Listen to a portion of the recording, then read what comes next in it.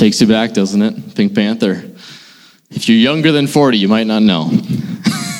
There I am, right? The youth pastor, always making fun of old people. No, like I said, I'm excited about this new series because I believe that when we talk about Jesus, when we talk about this whole concept of prison break, and of being free from some of the sins, some of the struggles that we've gone through in life, I'm not just talking about it, I'm not just excited about it because, I've read the Bible and I've read stories about what Jesus has done. It's happened to me in my own life. There's so many things that God has freed me from on a yearly basis where it seems like every single year there's something new that I'm struggling with. Every single year there's some sort of pain, some sort of sin, some sort of struggle that I need freedom from. It wasn't just when I was 16 years old and I gave my life to Jesus, when he freed me from drugs and alcohol and making horrible choices. But just a couple of years ago, when I was 22, when I had all the answers, when I knew exactly how to live this life perfectly. No, I was struggling. When I was 22 years old, I was a junior in college. I'd been married for about 7 days when I got the call to be the youth pastor here at New Hope. So I'm heading into my senior year of college. I've been married for about a week. And I was just offered a job to be the youth pastor at New Hope Community Church. And so much change, so much transition, all good things, loved it. But I was so young when I started as the youth pastor here. Still am, only 26 years old. But here's what happened to me. I was interning in college at a church down in Andover called Meadow Creek Church. I don't know if anybody's ever heard of it, but I was down there. I was interning there as one of the youth guys, and we had a solid youth group. It was fun. We had 20, 30 kids every Wednesday night, and it was a lot of fun. I learned so much. And then when I got to New Hope, when I started my first Wednesday night here back in 2015, we had 95 students show up on the first night of youth group for our fall kickoff. And I was so excited because I came from a youth group of like 20, 30 kids. So I'm like, man, this is sweet. This is so much different. Like there is hype. Everybody's excited. Like this is good. The next week, we had about 125 students show up. I'm thinking, who am I, right? Who am I that these kids are coming to see Justin Domino? It kind of quickly became all about me, right? A couple of weeks later, we went from 125 kids to 60. The next week, we had 90.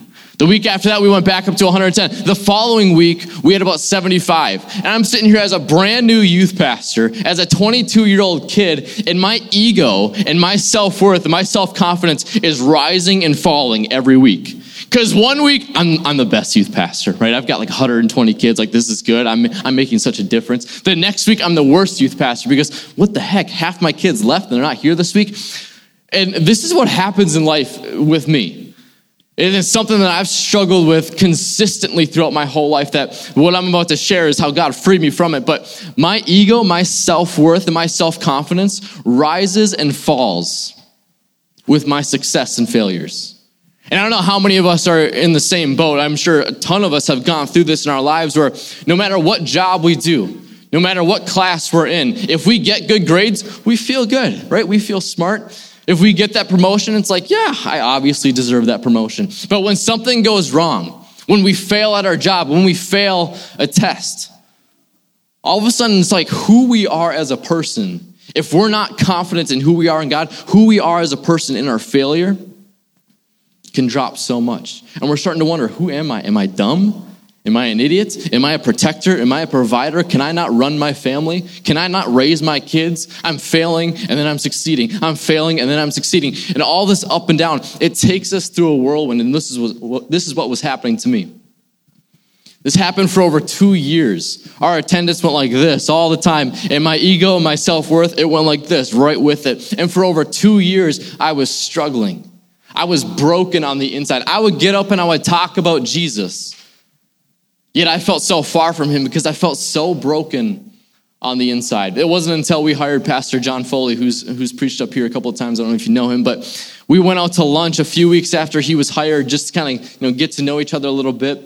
And all of a sudden the floodgates opened because I hadn't told anybody about this struggle that I was having internally. The floodgates opened. I was like, John, I am struggling. I'm frustrated. I feel broken. I feel like I have no self-confidence, but if 120 kids show up this Wednesday, I'm going to have all the self-confidence of the world. Like I'm just not on a good track. And he gave me a little bit of wisdom, some practical advice from pastor to pastor sort of thing. But here's the one thing he told me that I need to do. I needed to get alone with God and start talking about it.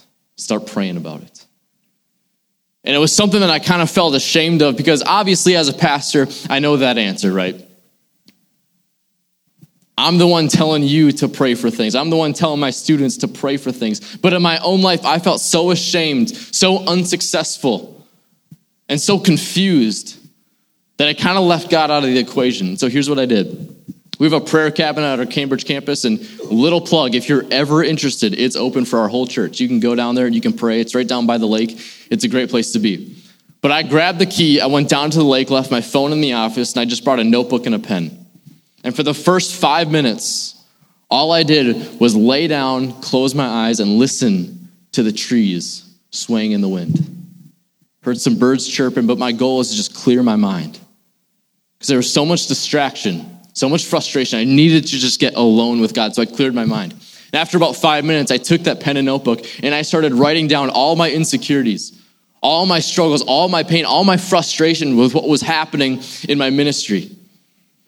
And with that list of about 2 or 3 pages of frustrations that I had written down, I just started asking God to heal me and to help me to surrender to him. And here is what God did for me. He reminded me that my success and my failures do not define me as a person, but that I am a child of God. And what I need to do is I need to trust him. I need to believe in him. I need to go to him, I need to obey him, and I need to seek him, and he will take care of the rest. And I wonder how many of us need that encouragement this morning, right? That we need to seek God. We need to be obedient to God. We just need to love God, listen to him, listen to his voice in our lives, listen to his word as he teaches us in the Bible, and he will take care of the rest. And when I walked out of that prayer cabin, I'm not kidding. I felt the same exact peace, the same exact comfort, and the same exact freedom that I felt the day that I gave my life to Jesus.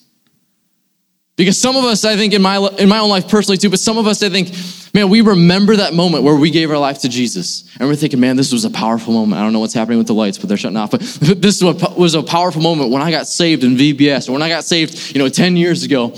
God just did so many good things. But then life goes on and we kind of forget that God is still working. It doesn't matter if we've been a Christian for 60 years. It doesn't matter if we've been a Christian for 60 minutes. God is working in our lives every single day. Because here's the one truth that I know. That even though Jesus has saved us one time when we gave our lives to him, right? He saved us on the cross. There are things every single day that he continues to save us from. Because even as Christian people, even as people who love Jesus, it is so easy to sway. It is so easy to leave God in just certain areas of our lives. And for me, I trusted Jesus. I knew that he saved me from my sins. I knew that I was saved and I was going to heaven when I die. But there was still this struggle of insecurity. There was a struggle of fear. There was a struggle of fear of failure in my life. What I learned is that every single year, there are things that God wants to change about who I am. There are so many areas of all of our lives that even though God has saved us and he loves us and we are his children, he is still trying to work out the kinks in who we are. But we need to know this morning that God can do that. And if you're living in your own prison today, and we're going to talk about a prison break here in just a few minutes in the book of Acts, but my prison was insecurity. My prison was ego.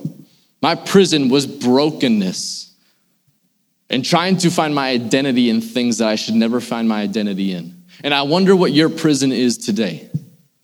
Whether it's anxiety or fear or depression, or there's some sort of sin struggle that's happening in your life that maybe people know about. Maybe it's a public thing and people are judgmental towards you. Or maybe it's something private on the inside that nobody's ever seen before and you're the one that's judging yourself. Whatever it is, you need to know that God has the power to release you from whatever prison you might be stuck in. And we're going to read about that in the book of Acts, chapter 12, verses 1 through 5. If you don't have your Bible, it'll be up on the screen for you as well. But it starts off with this, verses 1 through 5. It says, it was about this time that King Herod arrested some of those who belonged to the church, intending to persecute them. He had James, the brother of John, put to death with the sword, which just means beheaded. And when he saw that this was met with approval among the Jews, after arresting him, he put him in prison. handing him over to be guarded by 4 squads of 4 soldiers each. Herod intended to bring him out for public trial after the Passover. And so Peter was kept in prison, but the church was earnestly praying to God for him. So this is just the beginning of the story of the whole prison break that happens in the book of Acts. But what's happening in this story already is that the apostle Peter has just been arrested in just a matter of days after one of his very best friends and one of the other apostles, John, has just been beheaded. And so Peter knows where this is going. So Christians are being persecuted in the city of Rome. They're being persecuted because they keep spreading the gospel. They keep preaching about Jesus. And Herod, who is the king, back in this time, kings saw themselves as gods. And so if you're teaching about Jesus, if you're teaching about a God who wants to save his people, and you're not talking about Herod, he's going to get pretty ticked off. And so he starts persecuting the Christian church. Anybody that talks about Jesus, anybody that goes to church, if he can find them, he'll arrest them. And that's what's happening. And he's taking down their leaders. He just had James, who was one of the key apostles. Now he's got Peter. And Peter is in prison. And it just so happens that he's in prison, that Herod gets him during, it says, the festival of unleavened bread. And that's a really weird name for a festival. But essentially what we're looking at is just a holiday, like Christmas, like New Year's. And this is where it's really interesting. Because the apostle Peter is the very person that Jesus has just said a few chapters back earlier in the Gospel of John. He said, Peter, I will build my church on you. You are going to be like the guy that I build my church on. Jesus says that you are the rock who I will build my church. And the word rock is translated to Peter. And so it's interesting that Peter is like the guy when it comes to church, yet he's just been arrested. And so King Herod, he's getting excited because he's like, I've got the leader, I've got the guy. But God's timing is really interesting here because this whole arresting happens during a festival. It happens when everybody's sort of on vacation, King Herod included. And so while John was arrested and beheaded within a matter of 1 or 2 days, Peter is in prison for a week. And this is where it gets really good. Because whatever we might be in prison with in our own lives, some of us have struggled with anxiety for years. Some of us have struggled with fear for years. Some of us have the same sin struggle that we've been trying to kick this habit for years and years and years. Yet trust God's timing. Because Peter went to prison thinking that he was going to die by the sword as well. But when this happens during a festival, what God is doing is he's giving Peter more time. He's giving more time for the church to pray. And whatever God is doing in your life, whatever you feel like you might be in prison with, just know that you are going to be released. God can save you on his timing. If you're struggling, if you're frustrated, if you're thinking, man, I've been a Christian for 20 years, but for some reason I've been struggling with this same exact sin struggle for so long, and I don't know why, I'm so sick of it, I just want to get rid of it. Keep praying. Because God's not done with you yet. Even when you're frustrated, even when you're wondering, why hasn't God released me from this? Why hasn't God saved me from this? Why hasn't God allowed me to walk free from this yet? Keep praying, because God does things on his timing. You know, Peter was in prison for about a week. And verse 5 says, while Peter was kept in prison, the church was earnestly praying for him. And this is where God's timing is key, because he allows Peter to be in prison for multiple days so that the church can get down on their knees and pray. And what I love about this verse is it's so simple. It just says Peter was kept in prison and the church started praying. But that word earnestly is really key. Now, what we're reading in the book of Acts, this is a translation of the original book. The original book of Acts was written in Greek language. And so what we're reading is a translation. But that word for earnestly in the original Greek language was, I have no idea how to pronounce it because I'm not Greek, but it's ektenos. And that word ektenos, it's one of those words that has multiple meanings. You can use it in different situations and it can mean, the same thing sort of. It was used by doctors in the medical field. And how it translates is to stretch a muscle to its limits. This is the same word that's using when we're talking about prayer. Now, the picture that God wants us to have in our minds when it comes to how this church is praying is that they are stretching their muscles to their maximum limits. They're not waking up, having their bowl of cereal And they're all, okay, we're all going to pray around breakfast time before we go off to work. And we're just going to, pray that God releases Peter from prison. And then we'll ask God to bless our, food to our bodies and just say amen. No, what this picture that we're getting in our minds is when it says they were earnestly praying, is they were down on their knees, weeping, crying out for God to intervene. And I think that this is where God wants to challenge us this morning and over the next few weeks in the series. Is that we have gone to so many different things to try to save us from our own personal prisons that we've been living in. And the question that I want to ask you today is, are you praying? Are you earnestly praying? Are you seeking God? And I hear a lot of pastors take this a different way. I've heard a lot of pastors in my own life teach me the same thing, and I'm not super comfortable with it. But here's what happens. Sometimes when we talk about prayer and the power of prayer, and we ask people, are you praying about it? And they say yes. This is what I don't want to happen to you. I don't want you to feel like I'm guilting you to feel like you're not praying hard enough. Because I know for a fact that there are some people in our church. I just heard a testimony last week of a couple in our church that has been praying for their son every single night for years, and he still hasn't come to Jesus. And so when I was preparing this message, I'm thinking, I don't want to act like our people aren't praying. I don't want to act like the people of New Hope Community Church aren't praying earnestly or aren't praying hard. But what I want to challenge us with, what I believe that God is challenging us with, is, are we praying hard? Some of us are, but some of us need to, honestly, and I'll just be frank, we need to step it up. Because when we pray, and when we earnestly pray, when we pray with a prayer that's almost stretching our muscles to its limits, when we are crying out for God to save us, we're not trying to move a reluctant God who's saying, you know what, just pray harder. Keep praying, just pray harder. Maybe I'll do it, just pray harder. That's not what God is doing. When we are crying out to God, we are showing God that we are fully dependent on Him. When the church was earnestly praying, they recognized that King Herod didn't have a bone of mercy in his body, and that he was never going to change. They recognized that the prison guards that held Peter captive were not going to all of a sudden become merciful people.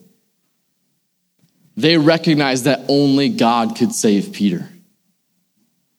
And I'm a little bit reluctant to share the rest of the story because we have about 4 more weeks in this series, but I'm going to do it. Peter is released from prison. When the church is praying for 6 days, on that last day, an angel comes, tells Peter to get up, breaks his chains, and he walks out of the prison door free in the middle of the night. This is what happens when we pray. And like I said, God might not move in the timing that you want Him to move. But when we are seeking God, when we're seeking for a move of God, when we recognize that nothing else can save us, no matter what prison you might be in, if you're struggling with anxiety or comparing yourself to others, man, going for runs is great. Right? Releasing some of that through jogging or through running or through listening to music. Those are great things that we can do. I believe that those are gifts from God. But some of us need to get down on our knees and just cry out to God. There are so many different things. When I was struggling in my first couple of years of ministry, there are so many different things that I was told to do by so many different people. One of the biggest pieces of advice I got was get out of ministry a little bit. Right? If you're struggling, if you're feeling like, man, you're just broken in your ministry, if you're just exhausted, if you're burned out, then go do something else for a little bit. Like go play basketball, go hang out with a friend, get your mind off of things. And I would do those things. But I never changed. Nothing was transformed. Nothing ever changed until I got down on my knees and I started praying for this very specific thing. And I started praying hard. I got rid of all distractions. I put my phone in my office. I cut off everything and I just got alone with God. Because the thing in my life is I forgot the power that God truly has. I forgot the power of prayer. One of my biggest weaknesses in my own spiritual life is that I don't pray enough. It's so easy for me to read the Bible, which is super weird because it can be boring, right? But it's so easy for me to read the Bible. It's so easy for me to come to church. 2 great things that Christians should do. But prayer, even though you can do it anywhere, even though you can do it at any time, even though you can do it in meetings, even though you can do it at home and by yourself in your favorite chair, prayer is a difficult thing for me to do. It just is, and I don't know what it is. But no matter how good at praying we are, no matter how easy or how difficult it comes for us, we need to be seeking God in our own lives. If you want to be released from the prison that you've been living in, it doesn't take religious service. It doesn't take dropping an extra 20 in the giving box on your way out the door. We need to be people who seek God. We need to be people who seek his presence, seek his power, because that's what prayer is, right? We're not trying to move a reluctant God. He's not just saying, like, hey, if you just pray harder, I'm going to do this for you. What prayer is we're getting on the same page as God. Our heart becomes God's heart. We start to understand what his desires are, what his will is, and how he wants to speak in our lives and how he wants to move in our lives. And so here's what I want us to do. I want us to think about some of the prisons that we may have been living in. Is there a prison that you've been living in your own life today? Are you struggling with a sin that you have not been able to get over in your life? Whether it's alcohol, whether it's drugs, or whether it's pornography, whether it's greed or pride, whatever it might be. But these are sins that we can become enslaved to. Or maybe there's something in your life where you just cannot get over comparing yourself to other people. You're so insecure. All you do all day long is compare your life to other people's lives. Compare the way you raise your kids to the way the other mom raises their kids. You compare what you have for a job title compared to what the other guy has for a job title. If you're a kid, man, you compare your grades. You compare the clothes you wear. You compare how many followers you have. It's so easy for us to get caught in this cycle of insecurity, fear, anxiety, depression, and sin. But do we believe that God has the power to break these chains? If God can release a guy like Peter from prison by sending an angel and working a miracle, God can release you from whatever prison that you are living in today. But our call is not to do religious things. Our call from God is to not give more money.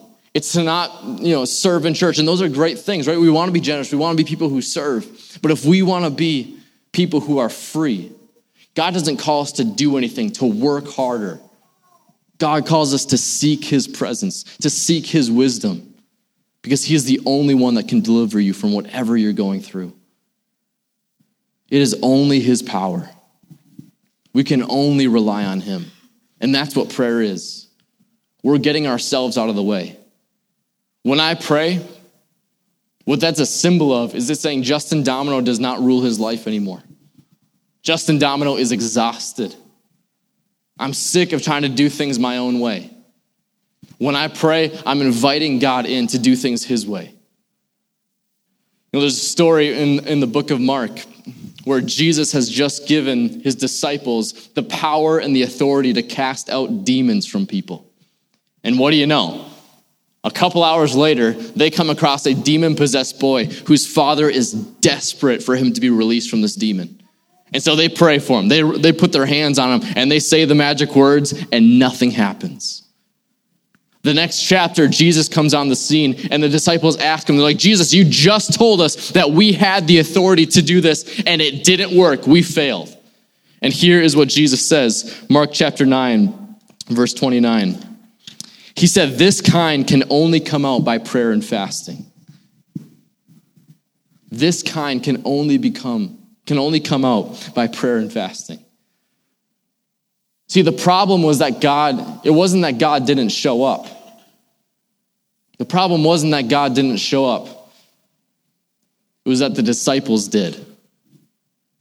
And if we're trying to find freedom in our own lives, we have to stop relying on ourselves and we have to start relying on God. And when Jesus said this kind can only come out by prayer and fasting, there's a really interesting way of phrasing that by saying that this kind of demon can only come out by prayer and fasting. What Jesus is saying, he's saying, hey, there are some struggles, there are some demons, there are some sins that can only come out by seeking God.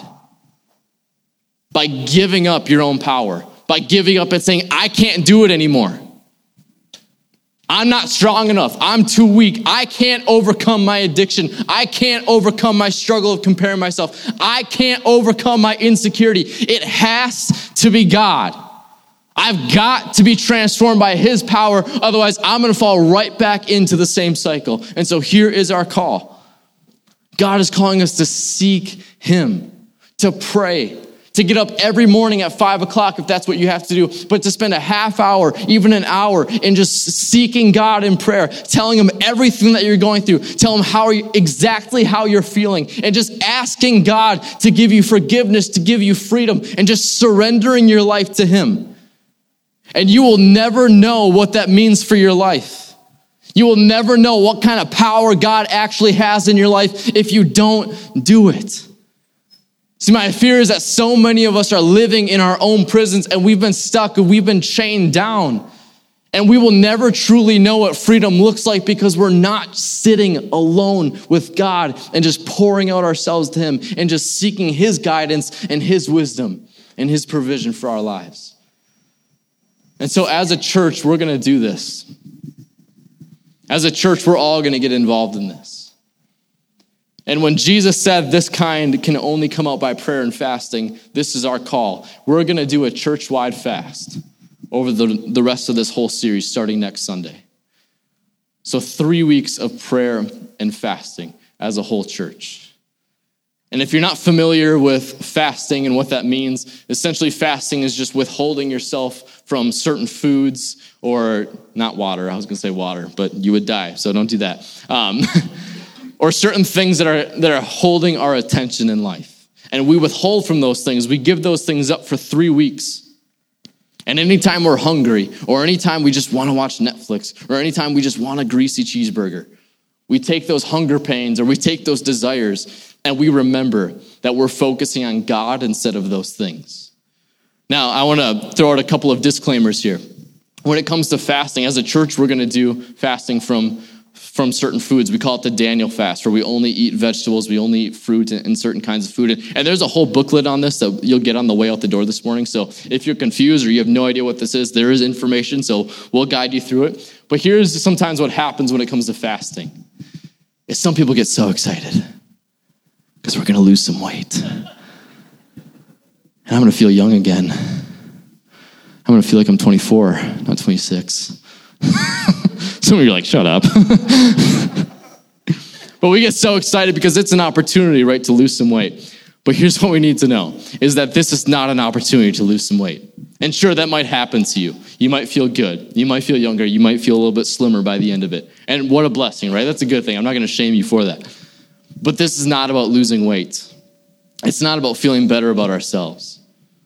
But when we give up certain foods, and we just eat vegetables, or we just eat fruit, or we just eat the bare minimum, it's because we don't want to focus on anything else. We don't want to have these cravings for all these other things in the world. We just want to have cravings for more of God's presence. And I shared a little bit of a testimony at the beginning of my sermon this morning about how God kind of released me from some of the insecurity, some of the fear that I was struggling with at the beginning of my ministry. And we have dozens and dozens of testimonies of people who have done this fast with us as a church. We've seen women get pregnant that were told they were never going to have babies before. My wife was one of them. We've seen people released from addictions that they've struggled with for years. We've seen people where the power of sin or whatever they're struggling with has just been completely broken. And it's not because that when we fast, like, supernatural things are happening. It's like magic when we fast, that God just blesses us automatically. God might not bless you in the way that he blesses somebody else during this fast. But the thing that we have to remember is the most important blessing that we can ever have, and the one blessing that God gives every single one of us when we focus on him, is his presence. See, fasting is an opportunity for us to say, less of me and more of you, God. You might not give me a new car. You might not get me out of debt in these next 3 weeks. I might not get pregnant. I might not get released from this addiction, whatever it might be. But I will have more of you in my life. Because God's presence is the greatest present. I wish I would have used that line at Christmas. But God's presence is the greatest gift. It's no matter what we go through in life. If we have the presence of God, we know peace. If we have the presence of God, we know love. Because when we have God, we have love. When we have God, we have peace. If you have any more questions about what the fast is, you'll get a booklet obviously on the way out the door, but you can come ask me, come ask one of our staff members. We'd be more than happy to kind of walk you through it. And just, you don't have to fast from food. It can be Netflix, it can be paying your bills, whatever it is. I'm kidding, don't do that. But whatever you feel like is taking some of your attention away from God and you want to focus more on God, that's what God is calling you to fast from. And so as the worship team is coming out, here's what I want us to do. I just want us to close our eyes for a minute. And I want us to sit with God and just seek him. Is there anything in your life that God is calling you to be free from? Is there any sin struggle in your life that God wants to free you from? Is there any frustration that you've been living with? Is there any addiction? Is there any fear? Is there any sort of struggle that God wants to free you from? And just as Peter was sitting in prison with cold chains around his ankles and his wrists, some of us have been in the prison of our minds, struggling with fear. Some of us have been in the prison of our own addictions. And you don't have to tell anybody. This is just between you and God right now with your eyes closed. But is there anything in your life that you need freedom from? Is there anything in your life that you need to only put your trust in God for? Let's pray. God, we thank you so much for everything that you've done for us. Lord, we look at the cross and we just say thank you. Lord, that the power of sin and the power of the curse that was on us was broken, that we found freedom. But Lord, even though we found freedom in that one moment, there's still things, Lord, that we struggle with. There's still things that pop up in our lives that we wish we would never struggle with. There's pain in our past. But we know that if we don't go back to that place of our pain with you, Lord, we might never find freedom. We might never find healing. So Lord, during this fast that you're inviting us to do, help us to go back to that place of our pain. Even though it's difficult, Lord, help us go back to that place of our pain, that place of our struggle, that place of our abuse, whatever it might be, and start talking to you about it. So if we don't get it out in the open, if we don't start praying about it, Lord, we might never find freedom. And we know that this is all because you love us. Lord, it's amazing to just sit in your presence and realize that you are a God. There is a God who loves us and wants us to be free. With how much struggle there is in the world, with how much war and anxiety and fear and pain and turmoil, you are the God who wants to free us from it. You are the God who wants us to live a life of abundance, who wants us to live a life of peace and of happiness and joy and contentment and satisfaction and fulfillment and passion and purpose. And Lord, just that very thought, just that very truth reminds us that you love us passionately. So Lord, let us know what you want to free us from. If there's any struggle, if there's any addiction, any sin that we need to be free from,